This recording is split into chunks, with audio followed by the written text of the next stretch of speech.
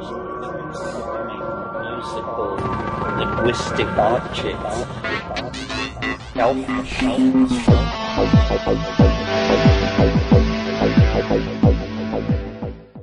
Greetings from Psychedelic space. This is Lorenzo, and I'm your host here in the Psychedelic Salon. And before we begin today, I would first like for you to pause for a moment in remembrance of psychedelic elder Ralph Metzner, who died on the 14th of this month. As you know, Ralph was one of the 4 principal researchers who conducted the Concord prison experiment under the auspices of Harvard University back in the 60s. At the time of his death, Ralph was Professor Emeritus of Psychology at the California Institute of Integral Studies in San Francisco, where he was formerly the academic dean and also the academic vice president. One of Ralph's close friends was Charlie Grobe, who I recently spent some time with at the Convergence on Orcas Island. And while there, we recorded an interview that I'll be playing here in the salon in a few weeks. And in that interview, Charlie disclosed what I consider to be, it's really an incredible story about Ralph that I hadn't known before. But since it's Charlie's story, I'll save it for him to tell in a future podcast. When I returned from Orcas last weekend, Charlie sent me a short poem that Ralph had written some time ago, and I'd like to read it for you now. It's titled Shaman's Song by Ralph Metzner. During the first half of my life, I wove the threads and textures of my experience into a multicolored tapestry that, in the ending half of this journey, has become a magic carpet on which I shall sail away over the mountains into the worlds of the mystery. And so on he sails into worlds enclosed in even more worlds of mystery. Sail on, dear Ralph. We deeply appreciate all that you've done for us. Now, for today's program, as you know, I spent the last weekend with 350 of my new best friends at the Convergence on Orcas Island. Unlike many other conferences that I've participated in the past, this one wasn't primarily focused on psychedelics. Rather, it was designed as a way for a wide range of change makers, intellectuals, innovators, and cultural creatives to come together and explore cross-disciplinary solutions to our current global complexities. After the presenters offered a wide range of experience in very diverse fields, countless little conversations began taking place where we discussed new ideas about ways that each of us in attendance could, maybe just adjust our trajectories a slight bit and converge our work with that of other like-minded souls who are on slightly different tracks. And to give you just a little idea of the aim of the conference, I'm going to play right now a brief introduction that co-producer Katie Gray gave.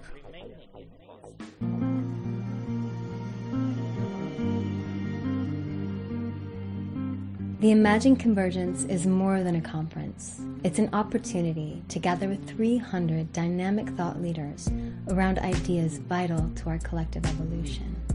Over the coming spring equinox at the historic Rosario Resort on Orcas Island, we'll be showcasing some of the world's leading scientists, authors, activists, and artists, merging our collective wisdom, making connections, and inspiring new realities together. For 3 days, in the company of Paul Stamets, Charles Eisenstein, Nikita Oliver, Paul Wagner, and many more, we will navigate what it means to be alive in these times and explore new ideas and solutions to solving global issues. In this time of immense change, it's essential for us to navigate new ways of thinking and working together. As society faces widespread species extinction, mental illness, poverty, political upheaval, and other converging crises, we gather together with hope, belief, and inspiration for a better world. Though we may look different or speak different languages, we're all relatives and deeply connected through the tapestry of existence. Together, we are weaving a story to inspire transformation in our daily lives and the world at large. What would happen if we as a collective began truly working together to evolve our relationship with one another and better our connection to the earth? Imagine.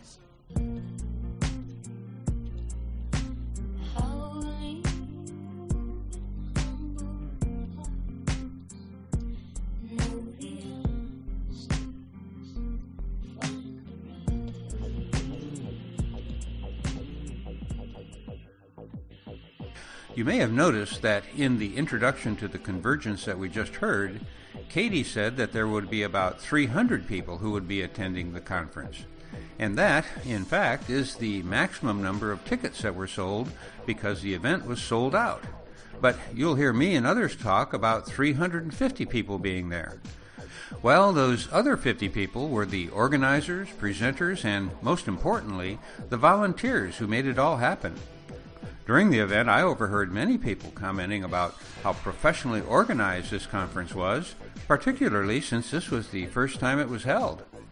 With such a large crowd and with so many speakers, it amazed me to see how efficiently the conference ran. And I should add, of course, that it also had to do with the quality of the crowd. Everyone was there with a deep intent, and it was wonderful to experience being a part of that crowd myself. And I should add that it was particularly great for me to meet so many of our fellow saloners. For example, I learned that the parents of one of our fellow saloners now live in my old hometown, which I must admit warms the cockles of my heart. And yes, I don't know what a cockle is, but I'm sure that mine are warm. However, I digress. Needless to say, the Psychedelic Salon was well represented at the Imagine Convergence on Orcas Island. And in just a few moments, I'm going to play a recording of the talk that I gave at the conference. But first, I'm going to do something that we should all do after these events, and that is to recognize the many people who put in the long hours and do the hard work that it takes to pull off a major conference like this one. To begin, let's not forget the businesses who provided some of the much-needed startup cash to get the ball rolling. And they included major sponsors, News Stories, and Bluebird Botanicals, as well as several other co-sponsors. And there were some personal co-sponsors who included Linnea, Rick, Justin, Michael, Kyra, Nancy, Maris, Benjamin, Dan, Jared, and Donna. Of course, we all got to see the co-producers, Darren, Ben, Jamie, Kate, and Mika. They were all on stage several times, but they also had a huge staff working behind them to keep the audio and video recordings going among countless other tasks. And these most excellent staff people include Daniel, Jake, Heather, Bridget.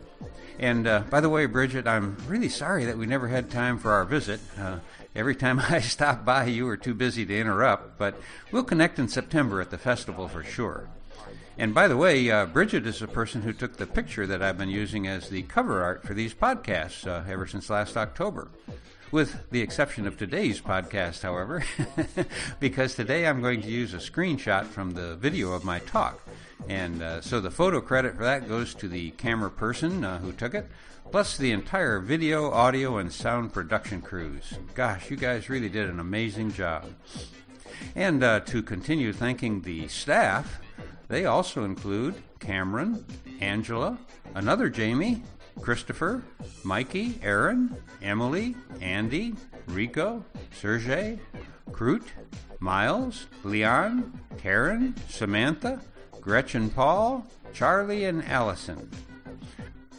So now you should begin to understand what a large crew it takes to pull off an event like this. And I still haven't read the names of the volunteers. And here are the ones that I know of. But first of all, I want to thank Aaron, volunteer Aaron, who met Bruce Damer and me, along with our friends at the Seattle airport, drove us to the event on Thursday and back to the airport on Sunday. And that took a total of almost 10 hours driving time, plus his gas, which he wouldn't let us pay for. And need I say that Aaron is also a longtime saloner. And he was one of many other volunteers who also gave their time and resources to make this such a memorable conference. And here are the names of most of the volunteers, and I apologize if you also worked on the convergence, but I didn't read your name. However, here are the volunteers that I know of for sure. Giuseppe, Allison, Christian, Will, Chance, Mike, Jenny, Aiden, Aliko, Ryan, Russ, Ken, Amanda, Jennifer, Casey, Jessica, Chelsea, Kyler, Becca, Eric, Thomas, Jason, Matt, Michael, Holly, Kai, Sienna, Asifa, Stephanie, Susie, Ruth Ann, Jamie, Aaron, Emily A. and Emily L., Neon, Kara, and Conti. You are, one and all, an amazing extended family that came together and created a vessel to contain a very powerful collective of consciousness that's already spreading its vibe over the land. Now, I'll be mentioning this again in other podcasts, but as the video crew completes their edits and posts videos from this conference on the net, I'll be embedding them here on the Salon's website at psychedelicsalon.com. So you'll eventually be able to hear almost all of the presentations from the very first Imagine conference on Orcas Island. And to begin the process, I'll embed this talk of mine in today's program notes, so check it out if you get a chance. In fact, I just did check out the video, and as I was watching the recording of my talk, I realized that the major big point that I make at the end of my talk was done with a gesture and not with words. Now, if you watch the video that I've embedded in today's program notes, instead of just listening to it here, the impact will be considerably better than the audio alone. But in the audio-only version, when you hear me say, "I'm going to go," and it's followed by a brief pause of silence and then some laughter from the crowd, well, that's because they are seeing a big smile on my face while I'm giving a thumbs-up sign. In fact, I'm going to use a screenshot of that moment for today's cover art. So, with that little spoiler alert, here's my talk from last week at the Imagine Convergence on Orcas Island. I want to introduce my co-producer, Darren Leong, who's a longtime friend of Lorenzo's. My friend, Lorenzo Haggerty, is up next. I'm super thrilled and honored to have him here with us. I've known Lorenzo now for, I think, probably 13 years or so. And, in that time, the wisdom and knowledge I've just gained from having him in my life has had a profound influence on me. And Lorenzo and I met at Burning Man one year. I was there working on a raging party, and Lorenzo was running a thing called the Palenque Norte lectures. And one morning for Sasha Shulgin, I don't know if you guys know who he is, Lorenzo didn't have a sound guy. And so he comes knocking on my door at like 10 in the morning. I just got to bed at like 8. So I was like, okay. And we came up, and I got to sit behind Sasha Shulgin and run the DJ mixer that we were using for the sound in front of like 700 people or something like that. And I was just like introduced to this whole realm of scientists and thinkers and researchers and stuff that are in this psychedelic realm. And I don't know if you guys know, but Lorenzo runs a podcast and a website called the Psychedelic Salon. They feature lectures and talks from different speakers, authors, and thinkers and scientists, and it's a wealth of knowledge. So it's really an honor to have Lorenzo Haggerty here with us, and I'd like to welcome him to the stage. Thank you, Darren. It's really an honor to have Darren introduce me. He's an amazing man, as you all know. And, when the speaker schedule is published, and I went out to YouTube and I looked at a lot of the videos of the speakers, and I saw the schedule, and I thought, oh, thank goodness that I'm not going to follow Nikita. She is a powerhouse. So here we are. And after that exciting presentation, I'm going to talk about death and dying, But, I've waited a long time to be able to talk about this because I'm the oldest person on the speaker platform. I was born in 1942, if you want to do the math, so I've been around a little while, and I've always been disappointed that the old people wouldn't talk about dying because they're the ones going to do it next, So I thought I would talk about the psychedelic hospice movement, and most of you are probably wondering what that is. I haven't heard of it. Because we're going to launch it today. It's going to begin right now. And spoiler alert, it doesn't include drugs. And there's no website to go to. There's no dues. There's no protocol you have to follow because it's in your mind. And the word psychedelic is the key word here because psychedelic, we get the impression from popular media that it's crazy-eyed people having hallucinations. And, Humphrey Osmond, who defined the word or coined the word psychedelic, called it mind manifesting. And that's a little vague, and so Dr. Timothy Leary came along, and I think he defined it better. He said, if you're a psychedelic thinker, you think for yourself and question authority. And, that's been around for a long time, and of course everybody thinks that means young people are supposed to go out and do drugs and question authorities. But there are a lot of authorities, and I used to be a member of the largest group in America of psychedelic thinkers. Now, you can look around. There may be some bigger ones, but what I'm talking about are American married Catholics who practice birth control. And I'm talking about 90% of American Catholic families. And the church says you'll go to hell. It's a mortal sin. But they think for themselves and say, I don't want a dozen kids. I can't afford to educate them. I can't afford to clothe them. And so they're going to practice birth control, and they question the authority of church on the threat of going to hell. I mean, that's a really big psychedelic thought. Now, as a kid, I have to admit that hell didn't carry that much fear for me because, first of all, the body wouldn't be there, so I wouldn't have any pain, And fire is so fascinating. I thought, boy, it'd be a lot more interesting to be in the fire than sitting on a cloud playing a harp. And so, the threat didn't work too well on me. But what I'm talking about in the psychedelic hospice movement, I'm not talking about any change to the existing hospice movement, which is an incredible service and it's a wonderful thing that they do.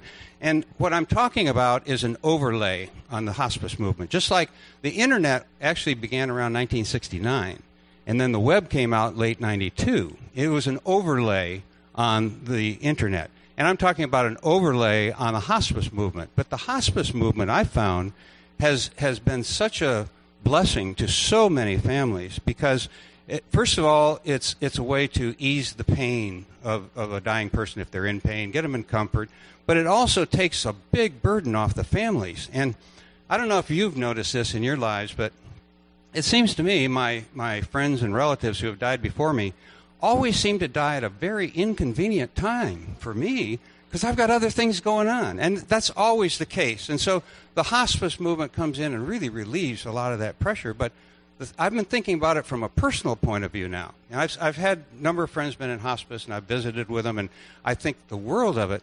But the thing I've noticed is the people who are actually doing the dying didn't have any say in what's going on. They maybe waited too long, and they're almost in and out of consciousness. And I'd like to, ahead of time, let my family know what I'd like to do in my final days or weeks or whatever it is. And so it's a farewell to the family in a way. And I'd like to be conscious of it. I'd like to not just be shuffled around and put in a hospital bed in my living room or something like that. I would like to have some say in how I'm going to end my time on this planet. We all have two things in common right now. We have a lot of things in common, but two things 100% in common with all of us. One is we are here now. I know some of you would argue with that, but let's just assume. Let's assume we're all here now. The other thing is we're all going to die. And so we really should take some responsibility for that ourselves, and we should let our families know. I've taken care of what they're going to do with my ashes and all that, so the last thing I have to do is I want to make sure that my final time is done in a way I like it. I like to create my own death ritual. Now, there are death rituals. A lot of societies and cultures have them. And at one point in time, I used to be, as I said, I was a Catholic. And the Catholics have a death ritual of the last rites. And I have had the last rites of the Catholic Church. When I was in the Navy in 1967, my appendix ruptured, and it took over 8 hours to get me to the hospital. And so I was very near death. And I'm laying there, and they're shaving me and getting me ready for surgery and all this commotion, and I was in incredible pain. And all of a sudden, everybody stopped and moved away from me. They were hurrying up to get me into surgery. And this priest shows up. And he's going to give me the last rites of the church. Well, I was a good Catholic boy, and so I didn't say anything. I know, yes, Father. And in the meantime, all the emergency stuff was stopped, and they were giving me the last rites. And in my head, though, even though I was being polite to him, in my head, I'm screaming, "Get the hell out of here! Let these people save my life!" So I decided my death ritual would be alone. I didn't want anybody with me. And I really still actually kind of would prefer that, except I had an experience that really impacted me and changed my opinion on that. My dad died in it was 1975, and he was 63 years old, and it was early death. He'd been in the hospital for a few weeks, and the family had been cycling in and out because he'd been in and out of consciousness. So we always had somebody there at his bedside in the hospital. I happened to be there when he died. I was holding his hand when he died. And I guess with all of my childhood experience and all, I expected some like angels to come up, and nothing happened like that, but something did happen. I was holding his hand, and as he was taking his final breaths and dying, his energy flowed into my arm. I mean, it was like an electrical shot. I was just surprised. I couldn't believe something like that happened. Now, it was probably just internal in my mind. It doesn't really matter. It was something that happened to me that made me realize that when I die, if I'm able to do a similar thing, I could give the last of my energy to whoever is there, and it would be friends and family. And I thought, well, that would be the last gift I could give them, and so even though I'd like to die alone, I won't. I'll have people there. Well, there's a couple things that go on here. Hospice usually doesn't come into play until you're really on death's doorstep, although a lot of people, not a lot, I know a handful of people that have gotten off of hospice because they've seemed to have recovered. But usually when people are dying in this country, families are so separated and dispersed throughout the country that the families start coming in. Oh, Dad's dying, and the cousins and the children come. But, you don't know when the person's going to die. And so if you can get there early, I have a little pre-hospice ritual that I think would be wonderful for family gatherings. And I got the idea from some friends who were are in a men's supper group in the Hollywood area. And they get together every other month, I think, and they pick one of their number who is having a hard time or, depressed or just divorced or whatever. And they make that the person the honoree for the night. And everybody there at the dinner stands up and says something nice about that person, about the way their lives affected them. They were affected by this person.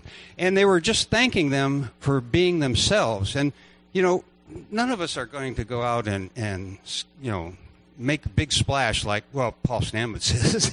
There are a few of us that will do some things like that. But most of us, don't have those kind of history book kind of stories to be told at our demise.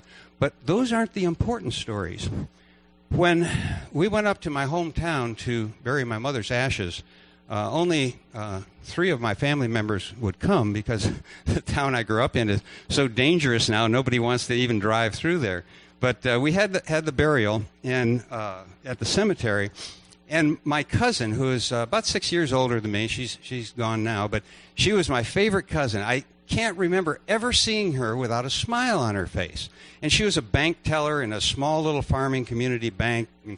She'd been robbed. The bank been robbed like 3 times. But she's always smiling, had the best attitude. Her husband died when he was 42, left her with 4 kids, but I've never seen her depressed. Well, at my mother's graveside, she said, "You know what I remember most about your mother is the way she buttered toast."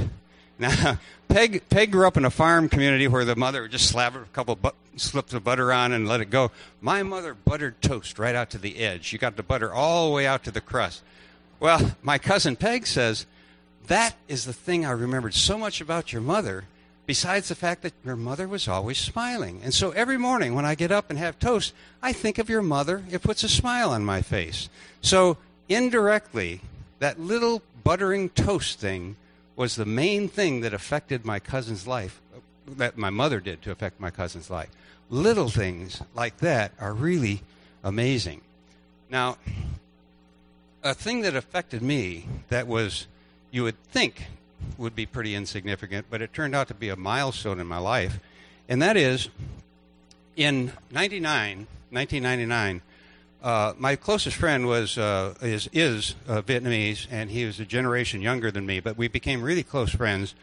And he raised a bunch of money in the Vietnamese community in Florida and wanted to take it over to Vietnam to support this Montagnard tribe up in the Central Highlands up close to Laos. And it was a Montagnard village of lepers.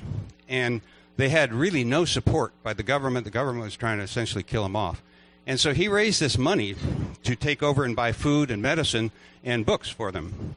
Well, he had a little trouble being Vietnamese because he was really searched closely when we entered the country. So I smuggled the money in for him. And, yeah, I was wetting my pants, let me tell you that. I was scared. But we got the money in the country. We bought the food, the medicine, the books, and we trekked our way up through Kontum up into the Central Highlands to Dak Ring, right up close to the Laotian border. And it was an amazing experience. There were maybe a little around 200, 300 people in the village. And I guess about a third of them were lepers, and the rest were the family. And we spent the day with them and had a picnic with them and on the bank of this little stream. And there was a straw bridge going across it. It was real jungle-like. It was a very exciting experience. But all of these people, I felt so deeply attached to them. And as I was getting ready to leave, there was this one young woman, I'd say she was maybe in her late 20s, and she had I remember she had a red high-neck blouse on, but her nose was essentially gone, her mouth was gone, she was badly disfigured. But as I was walking up the bank of the river getting ready to leave, we made eye contact. And it probably couldn't have been more than 10 or 12 seconds, but it felt like a lifetime. We looked deeply into one another's eyes, and she had the most beautiful brown eyes. I can never forget them because I see them all the time. And she communicated a lot of things to me, but one of the things was, you are a white, male, college-educated American, and you don't deserve to feel sorry for yourself again until I'm up there with you.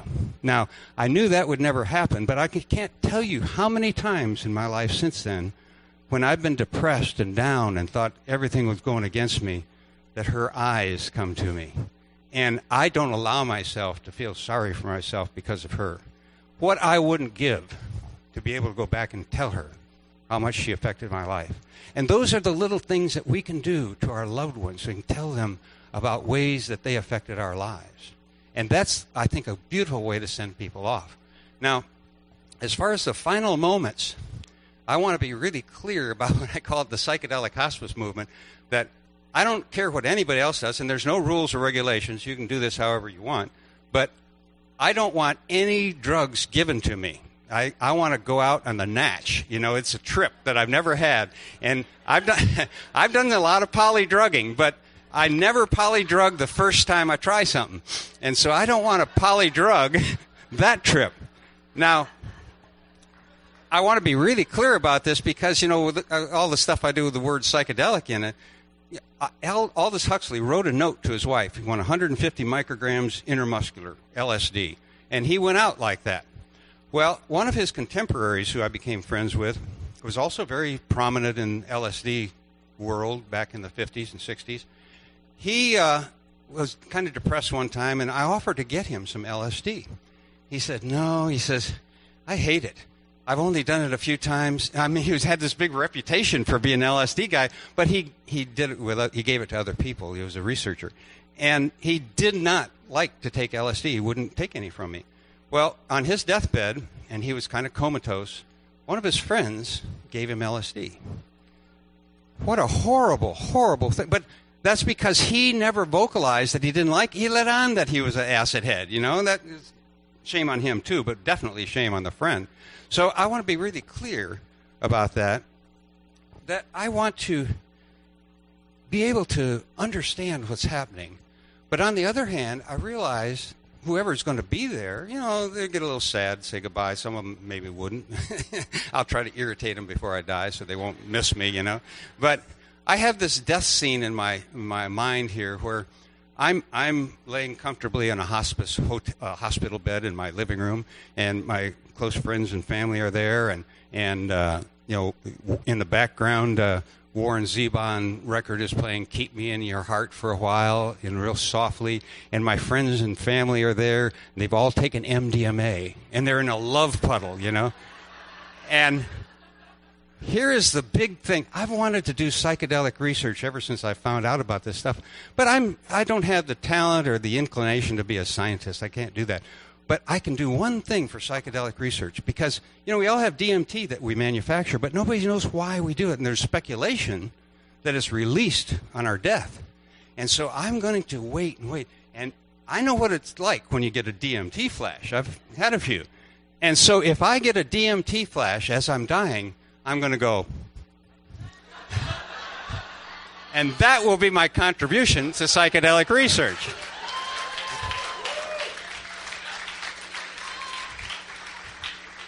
Now, I do have to warn you, I was 42 years old, Vietnam vet, lawyer in Texas. I'd never smoked pot even, never done any drugs. I was an Irish Catholic Republican lawyer. I took some MDMA and went to the Stork Club, and by the time I walked out, I was still Irish, but nothing else. Now, full disclosure, I am still licensed to practice law in Texas.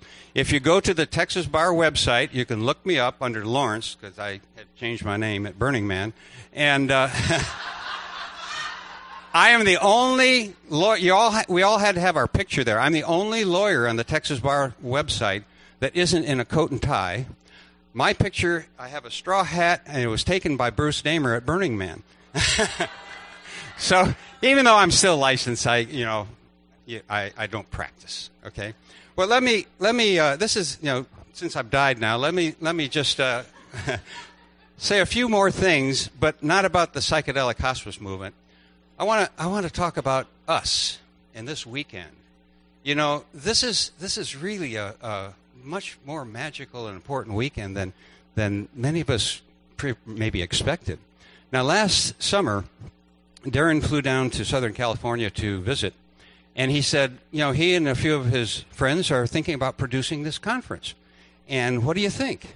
Well, since I didn't have a financial risk on it, I thought it was great, and I did everything I could to encourage him to do this. Now, at the time, I had taken myself off the speaking circuit because I was very sensitive to the criticism about it's all old white men up here. And so for 5 years, I hadn't even left San Diego County until I came up here for Imagine in September. And it's actually, if this conference wasn't in Orcas Island, I probably wouldn't have come. I just love this place, and someday I'm going to live here. I've got plans.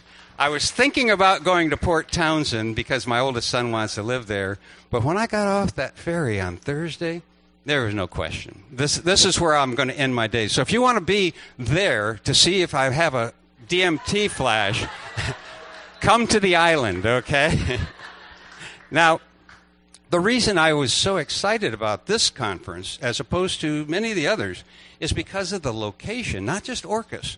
But, you can't really go into town here. You can't go in to buy fast. You can't do it. You're here with each other. And that's the way these conferences were in Palenque back in the 90s. And that's where I first got really deeply involved in this community.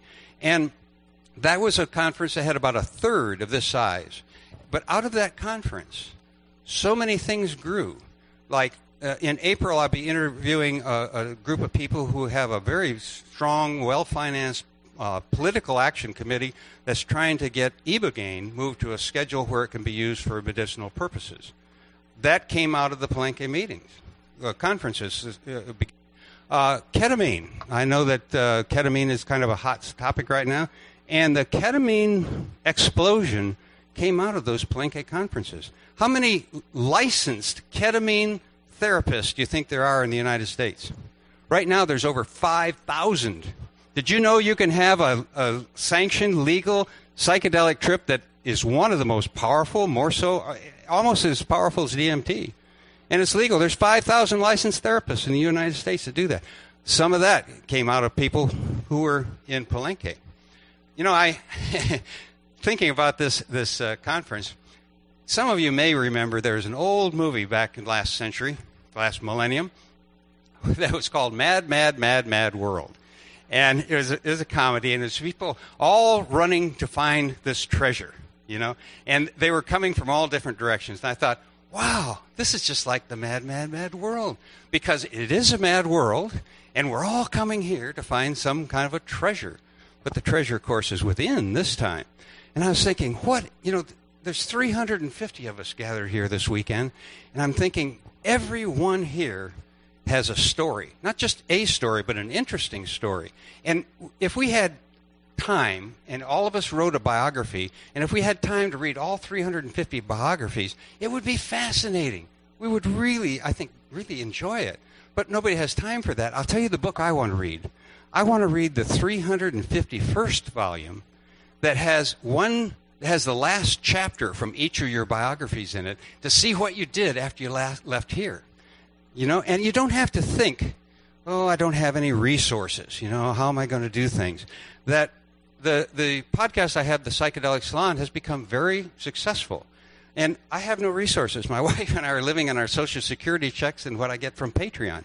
So it's we don't have like massive resources to go out and do things, but they're not necessary, I don't think, all the time. You know, for me, it's just an old man's hobby. But 4 years after Palenque, I started the Palenque Norte lectures at Burning Man.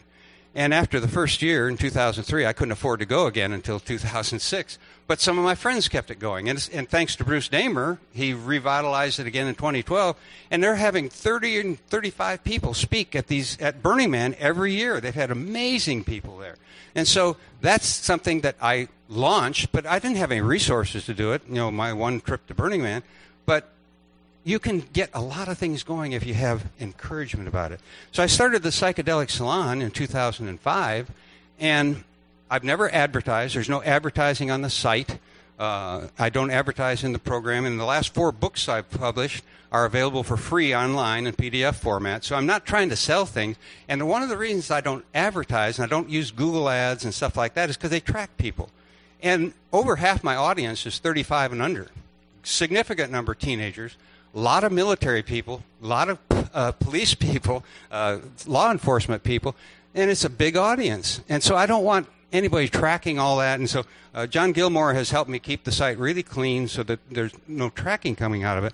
But that little podcast, I do it in my bedroom, in a little corner in my bedroom.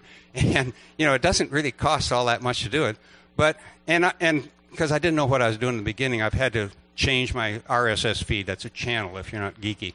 I've had 4 different feeds, and then a lot of people mirror the site. So I really have no idea how big the audience is.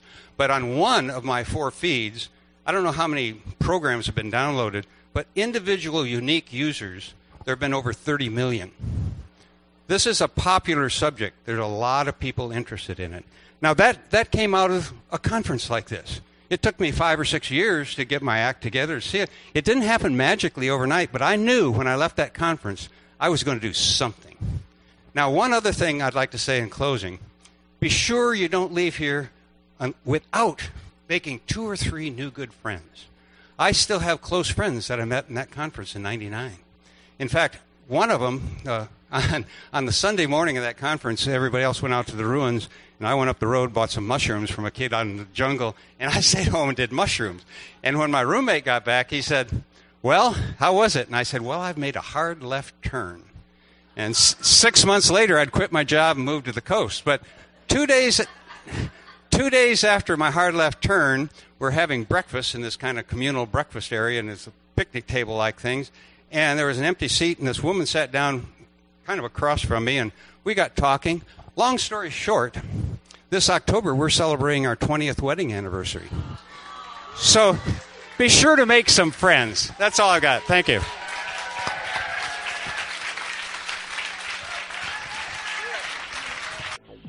And now, here's to Ralph Metzner, to Nick Sand, to Sasha Shulgin, to Dr. Tom, Kyle, Linda Rosa, Dale Pendell, Daniel Jabor, Kai Wingo, Noah, Terrence McKenna, Timothy Leary, Carla Higdon, and so many other fair spirits, including your own relatives and close friends whose spirits are still with us because, well, they'll always remain forever in our hearts.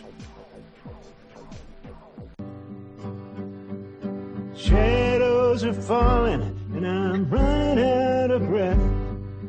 Keep me in your heart for a while. If I leave you, it doesn't mean I love you any less. Keep me in your heart for a while. When you get up in the morning and you see that crazy sun, keep me in your heart for a while. There's a train leaving nightly called when all is said and done. Keep me in your heart for a while. Sha-la-la-la-la-la-la-la-la. Keep me in your heart for a while. Sha-la-la-la-la-la-la-la. Keep me in your heart for a while.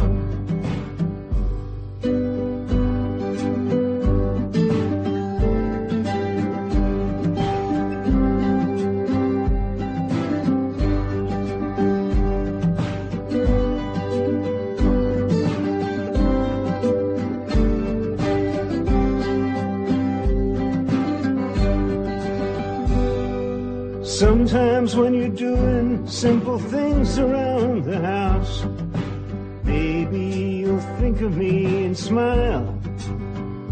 You know I'm tied to you like the buttons on your blouse. Keep me in your heart for a while.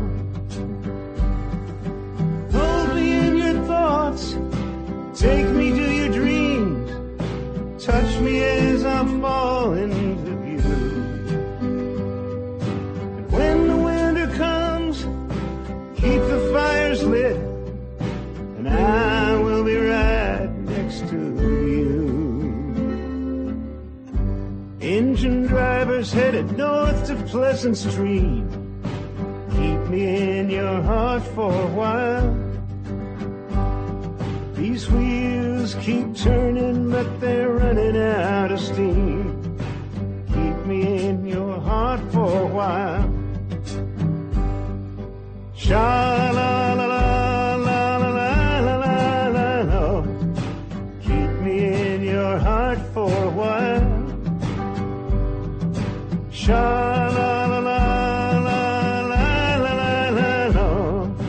Keep me in your heart for a while.